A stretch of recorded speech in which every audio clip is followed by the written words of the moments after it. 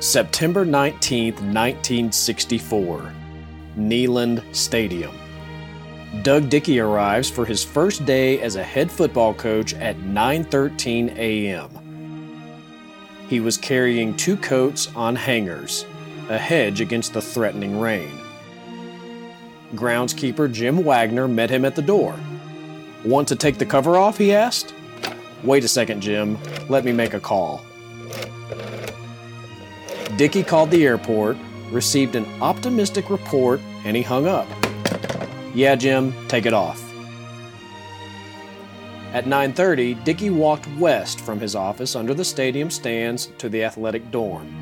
There, 48 balls began arriving for Mr. Jim Thompson's pregame meal.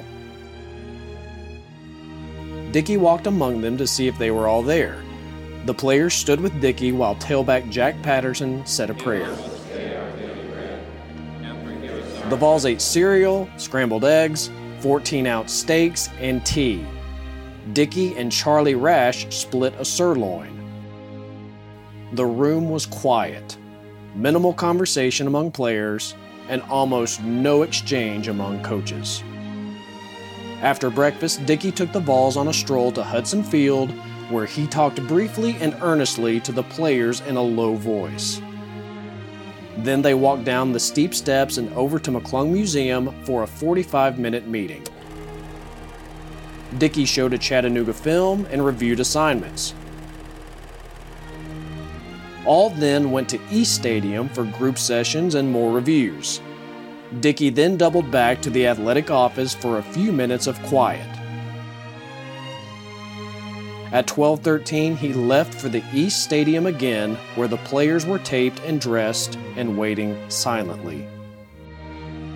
Kickoff was imminent, as was a new era of Tennessee football. From VFL Films and the Vol Network, I'm Ben Bates. And I'm Barry Rice.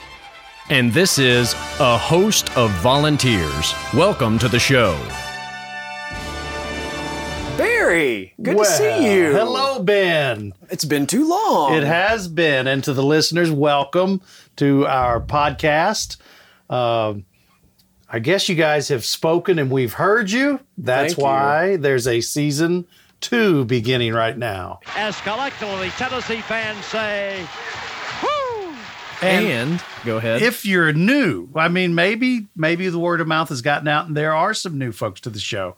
Just to tell them what it is, it's about this archive that we sit amongst as we speak. We're recording in the Vol Network archive, and we really want to highlight and spotlight the archive, and that's why we're here. Yep, you can smell the cassette tapes in here. It's a beautiful smell. I actually do love the smell of the film vault. Yes, absolutely. Long for the end zone, man there in the end zone, touchdown, Tennessee. Now, sometimes we don't even have to dig too deep for that history. 100 years ago, Tennessee students cleared a tract of land just down the hill from the campus. They lined it off so the Tennessee football team could play a game. The Volunteers beat Emory and Henry 27-0 on September 21st, 1921. Tennessee's been playing on the same track ever since. Tonight, celebrating the 100th anniversary of Shields-Watkins Field and Neyland Stadium. Tonight is also the debut of Coach Josh Heupel. He brings a history of generating high-scoring big plays on offense. In fact, that clip was obviously a beautiful description by our very own Bob Kessling of the start of the Josh Heupel era, his very first game. It turned out to be the sort of night fans will always remember. The weather was perfect. The fans had showed up in force, especially the students. It was a night game, just truly a perfect way for the Josh Heupel era to begin. It got us to thinking. I wonder what the archive might tell us about what it was like when other notable coaches kicked off their eras of Tennessee football. And I don't know, maybe it'd be fun to celebrate the new era, but also look back while we do it. And remember the first games of Doug Dickey, Bill Battle, Johnny Majors, Phillip Fulmer. Let's go. Let's do it. Ben, we opened the show quoting a 1964 column from News Sentinel sports editor Tom Seiler. He described Doug Dickey's very first pregame as a volunteer coach. That item began with the quip, "You only get married the first time once." And so it was with 32-year-old Doug Dickey when he sent out his first team to play for the first time in his first year as a head football coach. As Seiler put it, his chosen career in a most hazardous profession. Dickey's was the first tenure in what's considered the modern era of Tennessee football, and it all began in 1964. The 1964 University of Tennessee Volunteers could be called the New Look Vols, because for the first time, Tennessee will not be using their famous single-wing offense this year. The Vols will go to the T formation, directed by their youthful new head coach, Doug Dickey, shown talking with UT Athletics director Bob Woodruff, who was Dickey's coach at Florida, where the new Vol mentor was a quarterback. Dickey has been a chief lieutenant to Frank Broyles at Arkansas before becoming head man of the Volunteers. Now, before we get to the first game of the Dickey era, let's talk about all the other firsts on that day. Ben, many fans wondered why the Vols occupied the west sideline instead of the east sideline as it had been done, well, since the first games on Shields-Watkins Field back in 1921. Tennessee always took the east side. And the answer is simple and logical. Doug Dickey thought having the sun in his eyes and in his team's eyes was a disadvantage. No so question. he opted for standing on the west side facing east. This was the first game where that happened. No kidding. Yeah, pretty cool. There were some other changes noted on this day. One, there was a brand new mascot. Smokey 3 took over on this day for the recently retired Smokey 2. Another change, for the first time ever, the Tennessee walking horse pranced around the field. Now, Ben, hold on. There is a discrepancy to report. Oh, boy. Yeah. For the record, Doug Dickey told us on camera on 2 different occasions that the first time the walking horse appeared was at LSU a few weeks later. And the reason for it, as far as his recollection was concerned, was that there was a game scheduled for television, which was rare back then, at LSU, and Mike the Tiger was quite the star. And Doug Dickey wanted to compete with that wow factor, as he called it. So they thought, let's get a horse, because all we got is that old dog.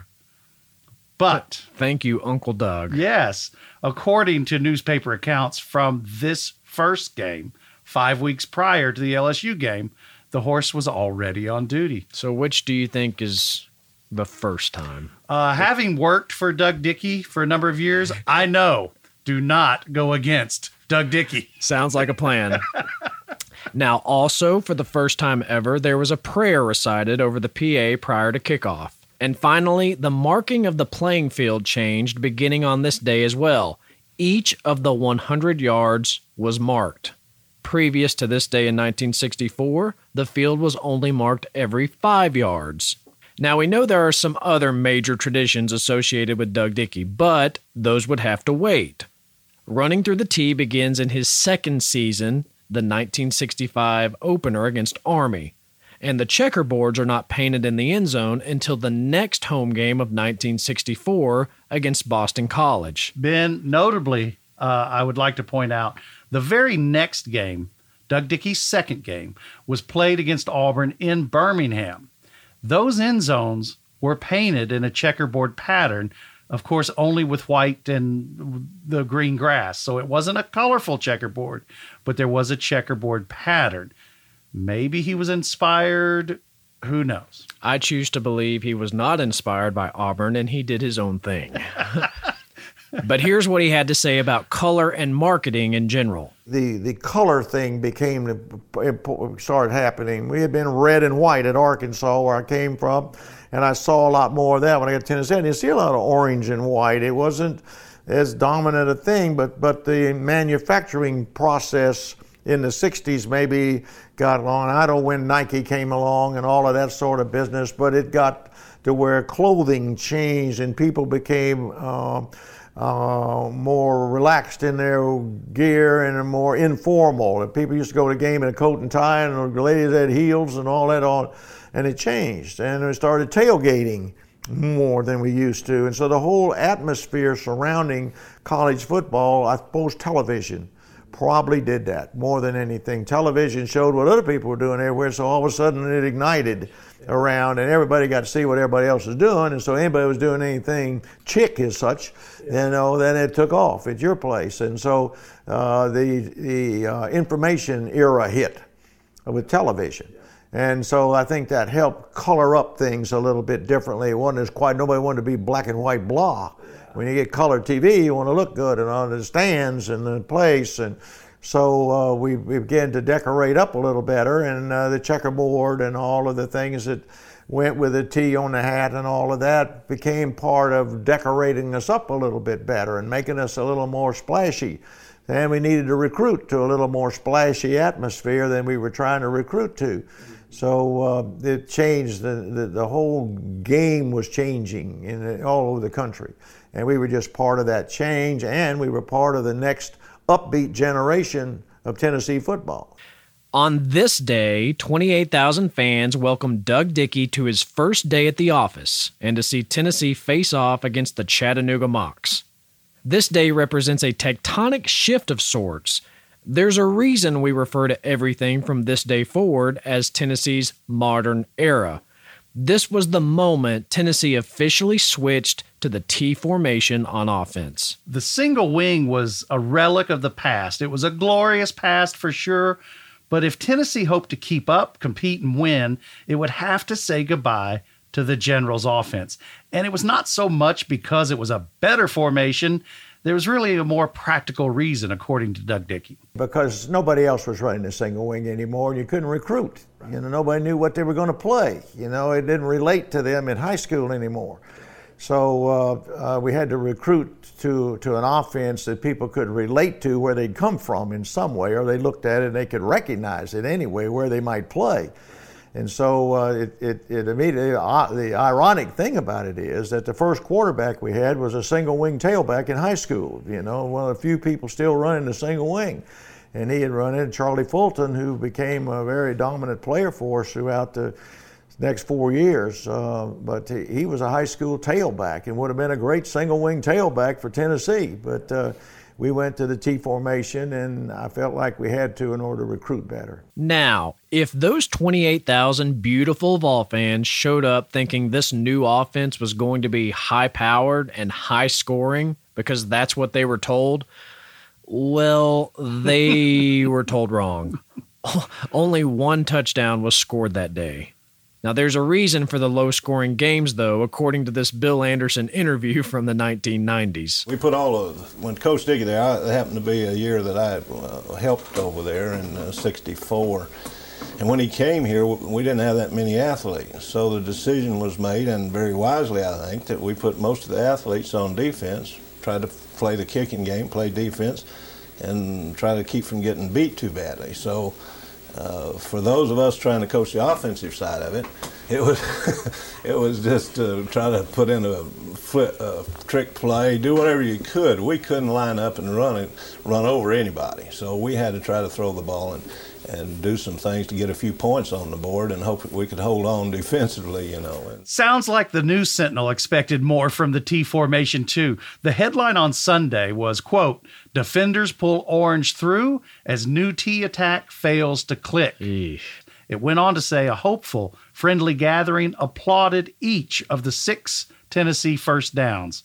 That's been the entire game, 6 first downs. So they really whooped it up when Hal Wantland rammed over for the one and only touchdown. Can you imagine? Actually, I can. Ouch. Now, you may be wondering why we are only describing this and not playing the radio call from this day. Mm-hmm. Well, darn. The archive does not have a recording from that first game. In fact, there are no radio recordings from that entire first season. But just to get a flavor of a George Mooney broadcast, we give you the earliest known call of a Doug Dickey era touchdown, and it comes from the first game of 1965 against Army. The ball is snapped to him, and penalty flag down. It's a low booming kick that Jerry Smith takes at his own 35. Back upfield to the 40, heads for the far sideline. A good block for him to the 45, to midfield. Down to the 45, down to the 35 to the 30. Another block. Play. Down to the 15, 10, 5. Touchdown, but there's a flag down. Hold everything. There's a flag down, so hold everything. Jerry Smith returned it. Fisher made a magnificent block. If it's allowed, it will be a 65-yard punt return. Illegal procedure against Army declined by Tennessee. It's touchdown for Tennessee. George, that was a tremendous run. His blockers, of course, we got to hear from the cannon, too. And by the way, listen closely to the voice on the PA system in the background on this same day against Army. You may recognize the voice.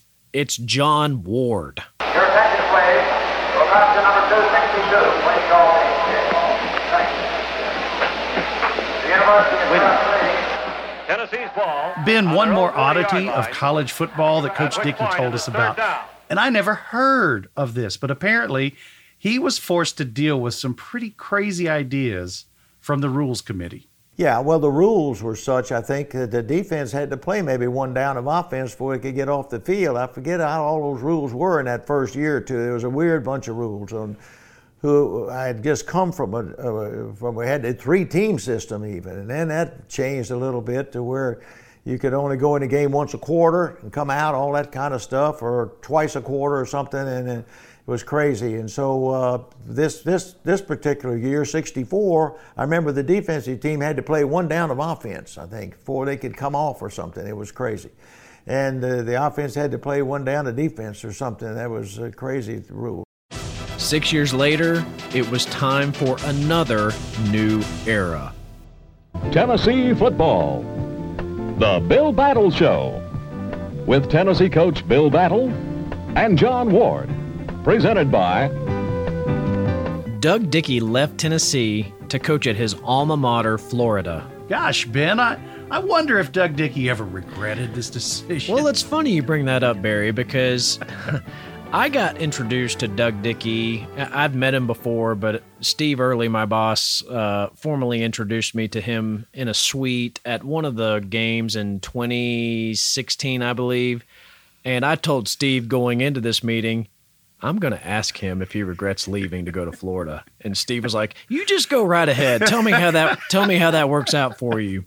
So sure enough, we go into the suite. Steve marches me up to Coach Dickey and says, I'd like to introduce you to Ben Bates. And I was like, oh, it's such a pleasure to meet you. And then I start in on my presentation of the question, and Steve bolts. He is gone. He had no desire to be around. And I asked him, I was like, I was very soft about it. I just said, you were doing so great and you built this thing up, and Ward just always gloats about how you really had this thing rolling. Do you ever think, man, what if I'd stayed? And to his credit, he said, well, you make the best decisions you can. And I'll just say that thankfully I got to come back. Mm-hmm. And I thought that was a very classy way of saying, maybe I did. Yep. Maybe I should have stayed, but thank goodness I got to come back and do some pretty special things. Well, props to you for... Hey, no shame. No shame whatsoever. No shame. Ben, as you know, Bill Battle was an assistant on Doug Dickey's staff. He had arrived in 1966 to coach the wide receivers, and he was promoted to the top spot by athletic director Bob Woodruff. Interestingly, Battle was not the offensive coordinator. That's the sort of experience normally required before making a jump to a head coach. But obviously, Bob Woodruff was a decisive man, and he saw something he liked in his wide receiver coach. I'll say so. Now, Coach Battle inherited a team that was a consensus choice to finish 6th out of 10 in the SEC. But the 28-year-old rookie bucked the odds. And as it turned out, a lot of things fit together great with new coaches and a new system and some new players, and our defense, which we thought was going to be the weakness of the team, ended up being the strength of the team. We started the season against Hayden Fry and SMU. They had a very sophisticated passing game and offense, and our defense really won the game, and our defense was responsible for us having a great year. Larry Jones was the defensive coordinator, and so we got better as we went on. It was September 19th, 1970. Ben, it should be noted that Bill Battle was the first coach to debut his era on artificial turf. And this time of year, as noted by the Sentinel, it's not a great thing. Quote, Tennessee opened the 1970 football season with a 28-3 victory over Southern Methodist. Fans used almost anything they could get their hands on. Souvenir programs, hats, plastic seat cushions, anything to use as a fan to create a breeze. But Ben, while the 87-degree temperature was uncomfortable for the 54,000 plus in the stands, it was even worse on the playing field. The temperature on the surface of this tartan turf was measured at 115 degrees. That sounds miserable. Yes. Now, also, notice the attendance. Demand is up, and Gus is happy. Yep. Twice as many people in the stadium on this day than just 6 years previous. Pretty cool. Also, those fans ignored, some of those fans, I should say. Let's don't blame everyone. No. Some of those fans ignored UT's ban on radios, and they brought them anyway. One man grumbled as he was forced to turn down his transistor radio. He said, quote, "People are here to watch football, and this radio helps us keep up with it." Yes, sir. Big fans of radio here. Here's the write-up from that day. Quote, "The Vols stopped the running game cold in a victory over the Southwest Conference visitors. The Mustangs wound up with a net loss of 12 yards. In that game, playing against Chuck Hickson, one of the nation's great passers, the Vols established a pattern for the season in making timely interceptions. The alert Tennessee secondary presented a formidable defense against the passing game throughout the season. Tennessee's offense, netting 358 yards, struck a desired balance in garnering 208 yards on the ground and 140 through the air. Wingback Lester McLean provided the game's premier crowd-pleasing spectacular, scooping up a fumble and rambling 39 yards for a touchdown. Here we see alertness pay off as McLean scoops up a loose ball and races 40 yards for a touchdown. Asked a reporter after the game, "What do you call that fumble play, Lester?" "I call it luck," said Lester, beaming with a smile. Get that man a statue immediately. We must do that. Again, this is Kurt Watson over the right side of the line. Running back Kurt Watson added 2 touchdowns. Here's the Crossville Jr. spinning off that first tackle. Kurt Watson behind the blocking of Kell and Robinson into the end zone for a Tennessee touchdown. Quarterback Bobby Scott was 9 of 12 for 127 yards and 1 TD. It was Bobby Scott at quarterback, playing in the shadows of more publicized quarterbacks in the SEC, who provided outstanding leadership for the Vols.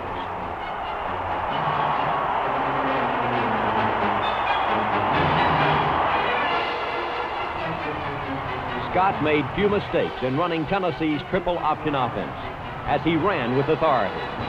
Now, to quote Tom Seiler again, after the game, Bill Battle, still looking quite neat in his white shirt and tie, walked the noisy, garment-strewn rectangle that is the locker room under the east stands. He shook the hand of every sweat-strained volunteer. No ceremony to it, nothing boisterous, no gloating. That look in the eye, the kind word, the warm slap, a coach's way of saying, "You did a great job." This was a rare moment. A 28-year-old head coach, youngest in big-time football, on a day that was never to be forgotten by him. The Dickey era was 6 years, the Battle era, 7. That brings us to 1977 and the Majors era. From Neyland Stadium on the campus of the University of Tennessee at Knoxville, this is John Wood with Bill Anderson sending you the play-by-play as we're just about set to kick off football 1977. I have to note here, Ben, what our good friend Bud Ford told us to consider in this episode. The idea of announcing these new eras starts to evolve here. In Bud's various roles with the Sports Information Department, he was witness to the arrival of Dickey, Battle, Majors, and Fulmer. We're talking about 40 years of coaching eras. I can remember Johnny Majors' press conference when he first came. And we had a room in the bottom of Stokely Center that was a kind of a combination weight room, and also it was a combination of where we stored all our film. Mm-hmm. And we held that particular press conference down there. Now, that to me was the first big coaches coming on board press conference. Mm-hmm. Well publicized, a large crowd there. Yeah. And in fact, I was a gatekeeper. And, you know, the gatekeeper's not somebody that's usually liked, but I was the gatekeeper, and I was to allow the media to come in, because we probably had 100 seats in there, maybe 125. But I recall that as being a really big press conference, one that I remember. I could vividly see the setup that we did for that. The Majors era began on September the 10th at Neyland Stadium against the Golden Bears of California. And anytime a sporting event begins, we hear the national anthem. Why not hear it again from the best to ever sing it?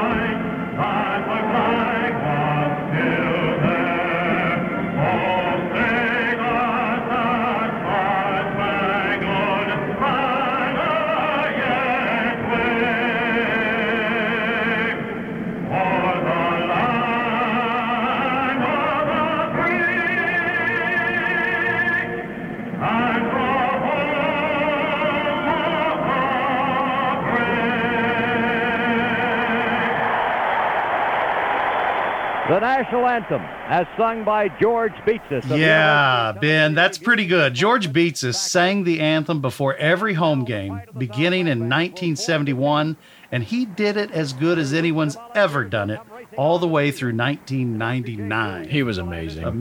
He really was the best. As here comes the Big Orange through the tee for the opening game of the 1977 campaign. But on this night in 1977, Welcome Home Johnny signs ringed the inside of the stadium. A new coach was not the only change that greeted the fans. There had been some changes in the team uniforms, mainly in the size of the jersey numbers and of the orange tee on the side of the helmets. Speaking of fashion, there was a new feature on the Vol Network radio broadcast. From WATE-TV in Knoxville, a new voice on the Vol Network, the lovely Margie Eisen. The fashion trend for the first game indicates lightweight clothing. I've noticed many ladies wearing the traditional orange and white colors. Among the fashions, pantsuits, gauchos, and boots seem to be favored, and we've even noticed a few blue jeans. Skies appear to be clear. Ben, if you were from Knoxville or lived in Knoxville in that era, you knew the promo tag that ran 1,000 times a day, and it was, Margie said it would. Now, what she didn't say or predict was an incident involving the beloved walking horse. It was still a weekly tradition, even with the tartan turf, although maybe not for long. Well, of course, the Tennessee walking horse is on the field just down below, and there was a first because the horse, as it circled in the north end zone, fell. I hope, and I'm sure, the horse is all right, because up again will be the rider, who is Bill Mullins of the Mullins Construction Company in Knoxville, presenting Sundust Superstar, the Tennessee walking horse, a beautiful 8-year-old black mare, third in the amateur mare class at the national celebration held in lovely Shelbyville, Tennessee, of course, earlier this year. So, there. Ben, you don't get these kind of reports in the newspaper anymore, and I guess you don't get a newspaper anymore, but shall we say, even in the digital editions, you don't get a report like this. Quote, one woman was treated at a first aid station for minor cuts and bruises after two men who were fighting behind her fell on top of her. And a young Chattanooga woman was stung on her behind when she sat on a bee. Now, speaking of buzz, there was plenty to look forward to in this game. So it's set to begin. A new era in Tennessee football. Johnny Majors, head football coach at the University of Tennessee. Now California has it at the 1 1/2 yard line, going south, trying to score. They come out with a split back situation. Tennessee stacks it in the middle. They give it to Hillman. No, sir. He did not score. Tennessee's goal line defense has held, and it was Kurt Dickens of Elizabethton, Tennessee, who makes the stop. Tennessee holds California at the 1 yard line. Great goal line stand, Tom. That should give that defensive unit a little confidence now. That's beautiful. Tennessee Streeter against a four-man front. Running backs are split. Long count. Streeter keeps upfield. 25. Breaks to 30. Turns on the gas. 35. 40. Streeter 45. Streeter 50. Cuts back. There it is. And they go all the way. 45. 40. 45. 40. 25. 20.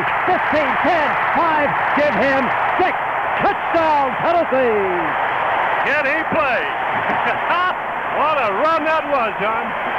He got some good blocking. He picked it up down the field, but he broke that line of scrimmage. He broke a tackle there. He pulled away from one fella, and then the orange wave started picking him up, and it was home sailing all the way.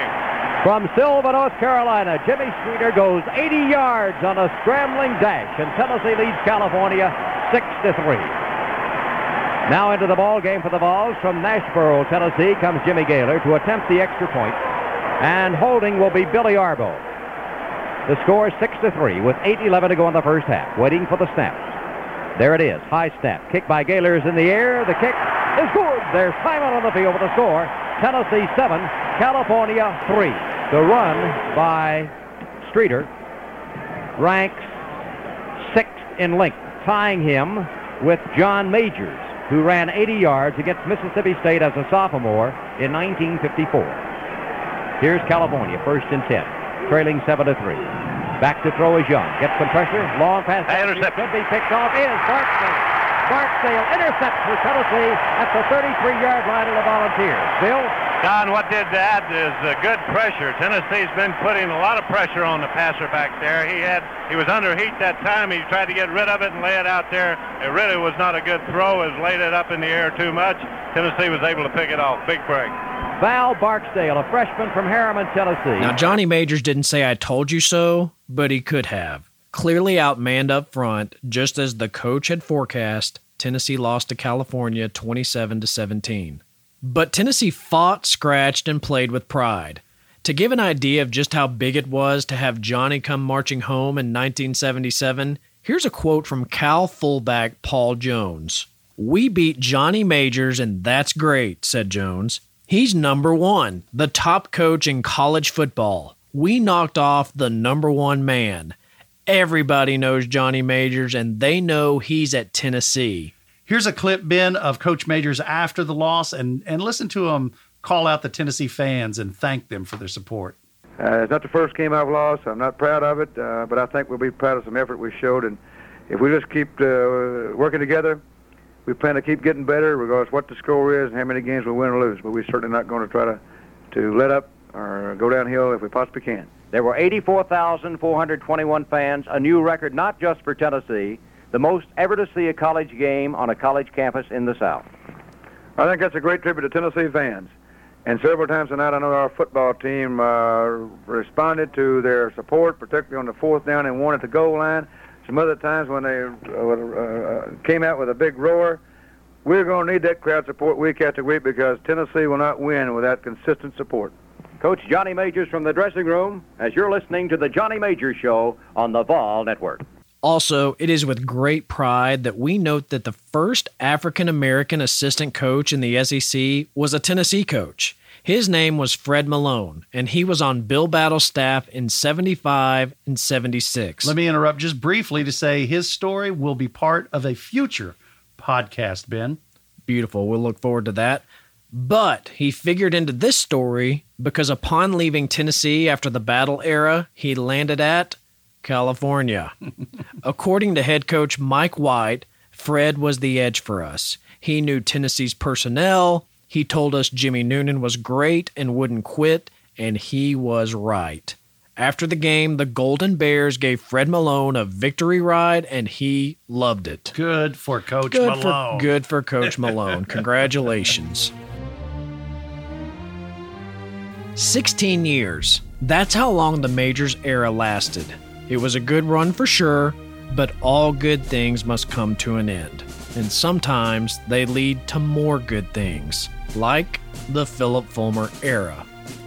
It's kind of tricky to feature Phillip Fulmer's first game. We could say his first game was the first game he served as interim coach while Coach Majors recovered from heart surgery. That was September the 5th, 1992 against Southwest Louisiana. Wide outs right, one left, trailing 3-0. Schuler back to throw, looking into the end zone. Pass downfield, give it to him. Touchdown, Corey Fleming. But that wasn't officially his first game. Coach Fulmer's first full season was 1993, and the first game that season was Louisiana Tech on September the 4th. Schuler with time. Pass downfield, complete. Faulkner makes the catch at the 35, 30, 25, 20, 15, 10, 5. Give it to him. Touchdown, Tennessee! That wasn't his first game either. His first game officially was on January the 1st, 1993. Welcome to Tampa, Florida for the opening game of an 8-game New Year's Day as Boston College plays Tennessee in the Hall of Fame Bowl. Tampa Stadium was dedicated in 1967 when Tennessee played in the dedicatory game, winning over Tampa by a score of 38-0. Tennessee is 8-3-0 this year, the first 3 victories coming under then interim, now head coach Phillip Fulmer, as this will be Coach Fulmer's first game as head coach after succeeding Johnny Majors. The final count was 38-23, and it could have been much worse. So dominant was 17th-ranked Tennessee in the second half that Coach Phillip Fulmer called off the Dogs early in the fourth quarter. But long before showing Boston College such mercy, there was an opening play bomb. Tennessee first down, the offense out for the first series, and it will be Schuler at quarterback. Schuler fakes the give to Garner. Is going to look deep, long pass down into the end zone is complete. Ronald Davis high into the air, pulls it down over his shoulder and crashes down at the 1-yard stripe. Outstanding catch. Quarterback is Schuler. He could sneak. He's going to keep. He's going to score. Touchdown, Heath Schuler. And then a 14-0 lead. The ball's to the line. 2 wideouts right, 1 left. Wing back to the right. Single running back is Mose Phillips. Here comes the blitz. Here's the pass across the middle. Complete. Yanked down by Fleming, who makes the catch at the 20. He's at the 15.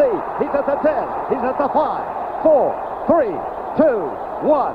Give him 6. Touchdown, Big Orange. And a goal line stand to end the first quarter. Quarterback is Foley. Man in motion back to the near side. Foley back to throw. Pass into the end zone is... what's the ruling? Incomplete. There were 24 unanswered points. Heath Schuler was named MVP. Shocking. He rushed for 2 touchdowns. Single running back behind the quarterback, Schuler. Schuler on the draw, keeps the ball at the 10. Gets to the outside, is tripped, runs through a tackle to the 5, 4, 3, 2, 1. Give me the sign. He did. Touchdown, Tennessee! Heath threw for 2 touchdowns. He was 18 of 23 for 245 yards. Pass complete. He gets it at the 40, breaks the tackle, 45, to the 50, on his feet to the 45, to the 40, to the 35, to the 30, to the 25, to the 20, to the 15, 10, 5. Is there a marker on the field? No. Give him 6. Touchdown, Tennessee! The Volunteers go to Mose Phillips. And Mose Phillips rambles 69 yards for the TD. Ben, there were over 52,000 fans there in the stadium. I was one of them, and I have to tell you, most were in orange. That doesn't surprise me. They're the best. They're the best. This will be Colkin. Snap pass complete. Down to the 45, down to the 40, to the 35, to the 30, to the 25, 20, 15, 10, 5, all the way. Touchdown, Corey Fleming. Colquitt to Fleming. Now that day, the Vols threw for 293 yards. But it wasn't just the numbers that excited the fan base. It was the ideas on display. Ideas that gave hope for another new era of Tennessee football. Ideas demonstrated on that day when they threw long on first down, when they ran successfully from a one-back set. Now, that's common today, wasn't back then. And when they used a 5-receiver formation. It showed hope for a future, attractive to the recruits and exciting for the fans. As the clock is counting down, 4, 3, 2-1. The football game is over. Tennessee has won the Hall of Fame game over Boston College. When the press suggested the Vols might be dominant for years to come, Fulmer shut it down. Quote, "I don't want to put that kind of pressure on our young men or on the new coach, but I think we have a lot of reasons to be excited about the future." Now, speaking of the future and hope for what's to come, here we are, right at the dawning of a new era, the Josh Heupel era. What a setting it is. The fans are back. The Pride of the Southland Band is on the field. That's one thing we missed last year, having this great musical organization with us every game on the field. They are out there now. They put on their pregame show, and they'll culminate it with the greatest entrance in college football. They're now marching crisply into position. They will form a giant T that will run from the midfield stripe all the way into the north end zone. They have formed the T, the anticipation building, the excitement, and for the first time, Josh Heupel leads the Tennessee Volunteers running through the T at Neyland Stadium. After the 2020 COVID season, it seemed like everyone was ready to just watch football that night, including the wonderful sight for sore eyes, a packed student section, ready to see what Josh Heupel and the 2021 Vols could do against Bowling Green. It's a beautiful night, 73 degrees, could get down into the 60s, no chance of rain. It's time to play football as Tennessee comes out in the traditional orange shirts, white pants, and orange hats with power tees on either side. Bowling Green comes out in orange pants, white jerseys, orange hats, and Tennessee will kick it off from right to left. Pat, good to have you in the booth. Exciting time for this team right now. Like with other eras mentioned in this podcast, this era offered new things too, and the return of a couple things after the weird 2020 COVID season. Traditions like running through the T, tailgating, the Vol Walk were back after taking a year off. New traditions were debuted too. LED party lights debuted inside the stadium to infuse the game day atmosphere with energy, going back to Coach Dickey's comments about wow factor on television. Ben, there was also fireworks launched for the first time inside Neyland Stadium, atop the press box, the east side skybox, and the north end zone. Previously, those fireworks were launched from across the river during pregame and also after the scoring plays. And they look great coming off the press box. No doubt. Outside the stadium, food trucks, beer gardens, concerts, giving fans plenty of reasons to enjoy the experience. There was also a cool debut on the Vol Network, right? That's right. Pat Ryan stepped up to the mic to serve as Bob Kessling's analyst after Tim Priest retired in the offseason. Great career for Mr. Priest. Yes. And there was a debut at Gate 21, too. 4 new statues were unveiled. In a ceremony the morning of the game, Tennessee honored the aforementioned Lester McLean, the first African-American player at Tennessee. Flying Jackie Walker, the first African-American All-American at Tennessee. Condredge Holloway, the first African-American quarterback at Tennessee and in the SEC. And also T. Martin, the first African-American quarterback to win a national title. Ben, certainly that's a point of pride for us and well-deserved honor for those 4 guys and their families. No question. And just like in 1964, the offense made a change too. And maybe not so much in formation, but I would say certainly in style, in speed, and tempo. Definitely tempo. Especially in that first quarter. 3rd down and short, Tennessee going quickly at the 3-yard line. Milton's going to keep it around the right side, gets close, and he's in for a Tennessee touchdown. Joe Milton faked it to Small, and he rolled out right. Stretched out that 6'5" frame and got it over the goal line for Tennessee's first touchdown of the 2021 season. Milton back into the shotgun. Gets the snap. Gives it to Small, and he powers into the checkerboards over left guard this time. And Jabari Small scores for Tennessee its 2nd touchdown of the night. Drops to throw. Being pressured. Being sacked back at the 33-yard line. Pressure. Tyler Barron got back there and sacked him. I got to believe somebody talked to that offensive line at halftime. Handoff. No, Milton's going to keep it going around the left side. Breaks a tackle. He's going to run into the checkerboard. Milton around left end for a Tennessee touchdown. First down at the 19-yard line. Evans up the middle. Breaks a tackle. Gets to the 5. To the checkerboards. Whoa. Touchdown. Tyon Evans. Right up the middle. For Tennessee's second touchdown this half, and the Volunteers now lead it 27-6. He's got good feet. I'm telling you, he's got good, quick feet. Fourth down and a long 2. McDonald back to throw. Fires. The ball deflected at the line of scrimmage and intercepted by Tennessee at the 25-yard line. Milton back to throw. Looks. Can't find anybody up, and now he's going to fire it for the end zone. That pass is going to be a jumping attempt, and touchdown, Tennessee. Jalen Hyatt. Check that. That was Cedric Tillman on the 40-yard catch. Joe Milton gunned that pass to the end zone. Cedric Tillman got back there. He was battling a defender for Bowling Green and somehow made a great adjustment on that ball. So Tennessee kicks off 100 years at Neyland Stadium and the Josh Heupel era in good fashion tonight. The Volunteers have a very impressive win on opening night as they knock off Bowling Green. Final score from Neyland Stadium, Tennessee 38 and Bowling Green 6. Well, some day for Tennessee football.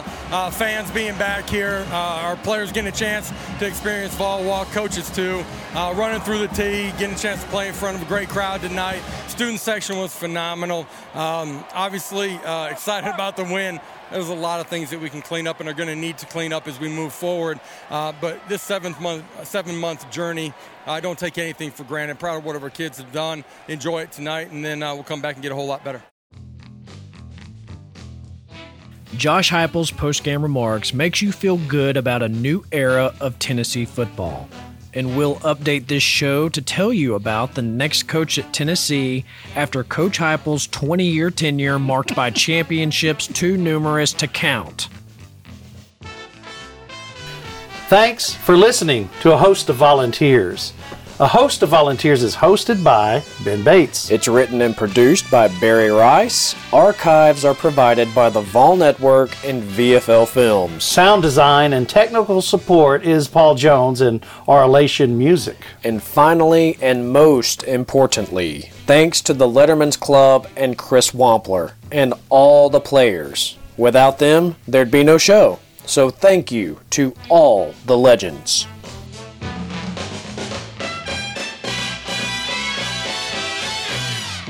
Until we meet again, thank you and good afternoon.